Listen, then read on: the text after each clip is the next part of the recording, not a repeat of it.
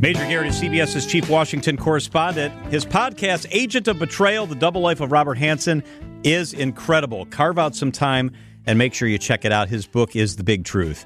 Major, thank you so much for being with us. Great to be with you, John. How are you? I'm good. I'm trying to finish this punchki. Have you ever had a punchki on Fat Tuesday?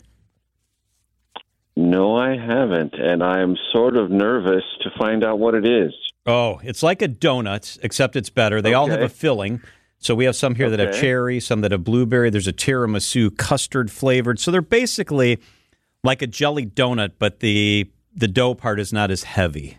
Are you a donut guy? How could I not have heard about this? How could I have not heard about it? I know. Don't you feel cheated? It's a well-kept Wisconsin secret.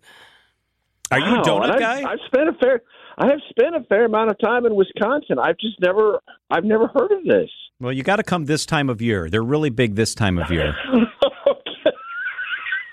Yeah, John has had to quarantine the punchkis. Duly noted. Yeah. Okay. He's had to hide them away from himself because he's too tempted. Now, are they baked or are they fried? They're fried. They're fried. Okay, even better. Excellent. Exactly. Hey, Major, I wanted to get your take on something. I've been reading a lot the past week about how the rest of the world is viewing our presidential election coming up. Macron in France has come out and said, look, this isn't going to be great. I'm paraphrasing.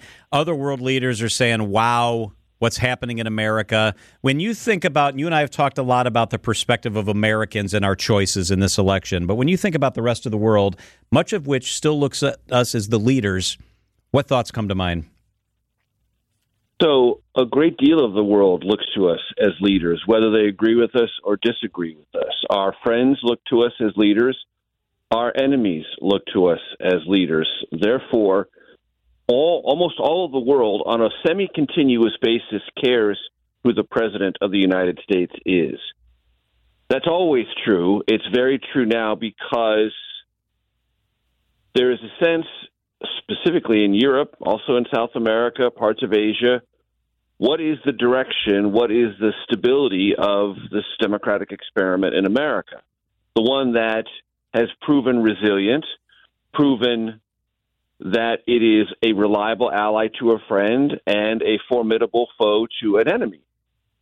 Well, if your friend's worried if you're still going to be there and your enemies think you might not be there or might not be as strong as you are, that creates opportunities for enemies and concerns for allies. And I think during the Trump era, that became something that was, for the first time, introduced into Europe and into Asia among our allies. Like, what's this relationship like? Many of them figured it out. Trump wasn't as bad in some respects as they thought he might be, maybe more reassuring in some respects, less in others. Then Biden came in, but in between that, there was this refusal by Trump to have a peaceful transfer of power, an attack on the Capitol, and that still reverberates around the world. And that has been replicated in Brazil. It's been copied in other places. That is to say, try to use some sort of opposition force to stay in power or to disrupt the transition of power. That's a destabilizing influence. So the destabilizing things, John, were there before. That we are heading toward a repeat of the 2020 election, and one of the two options either being likely to be Trump as the Republican nominee or Biden as the renominated president seeking re-election doesn't calm any of those anxieties among our friends and creates a sense of opportunity among our enemies. Because if it's Biden re-elected, they think that there are things that they can gain. Our enemies do. If it's Trump, they may not think the same things can be gained, but they certainly know it's going to introduce a kind of instability and deeper chaos in America. All of that is of regular attention to our friends across the globe and our enemies. So the NATO treaty requires, Major, that if one member nation is attacked, right, the other members will aid in their defense. The only time it's been used, I think, was after 9/11 when the U.S. requested other NATO countries. What does it mean that the guy who's the front runner to be the next president basically says he would encourage Russia to attack NATO members that aren't paying their dues, we wouldn't stand up and honor the treaty, and those sort of things? Right. So the Trump supporters would say that's not exactly what he said. That's true. It's not exactly what he said. The former president over the weekend recounted a conversation. We don't know if it's real or not, if it's slightly real or slightly exaggerated, but he said something out loud that should never be said by an American president, even a quote-unquote America First president, which is, hey, Russia, do whatever the hell you want if someone is not living up in any calendar year to their pledged 2% of GDP for defense spending. You should never say that, and particularly not now, when Ukraine is holding on by a thread, and there is a huge debate in the United States Congress about whether or not to provide additional funds, military and economic, to sustain Ukraine, to try to win back territory, or at least force the Russians to sue for peace on terms more advantageous to Ukraine than they would be right now. Don't say that. Even if it's part of a conversation, we don't know if it is or not. Don't say that Russia inviting part, because it worries, understandably, those nations in NATO that have borders with Russia, the Baltics, Finland, just to name 4, Poland for sure 5. And that deepens this sense of anxiety about what comes in America next. Now, look, I know Trump supporters would say, oh, he's just rattling cages. He's just making sure people beef up and spend money on defense. That makes NATO stronger, not weaker. Possibly. But those trajectories are going to happen anyway. Why? Because Russia is more menacing than it was a decade ago. And those European nations are going to spend more to look out for themselves and for NATO. But you don't lay that rhetoric out there because it sends shockwaves. It sends shockwaves of uncertainty, and it makes Putin lick his chops. Neither of those things are good for Europe or U.S. interests.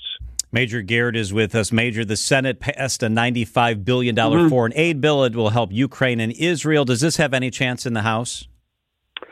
Only through a very seldom used and even more seldomly successful legislative tactic known as a discharge petition. And I won't get very weedy about this. Basically, a discharge petition is a way with the House members to force something that is buried in committee out to the House floor. You need a majority of the House members to sign a discharge petition, publicly sign it in advance.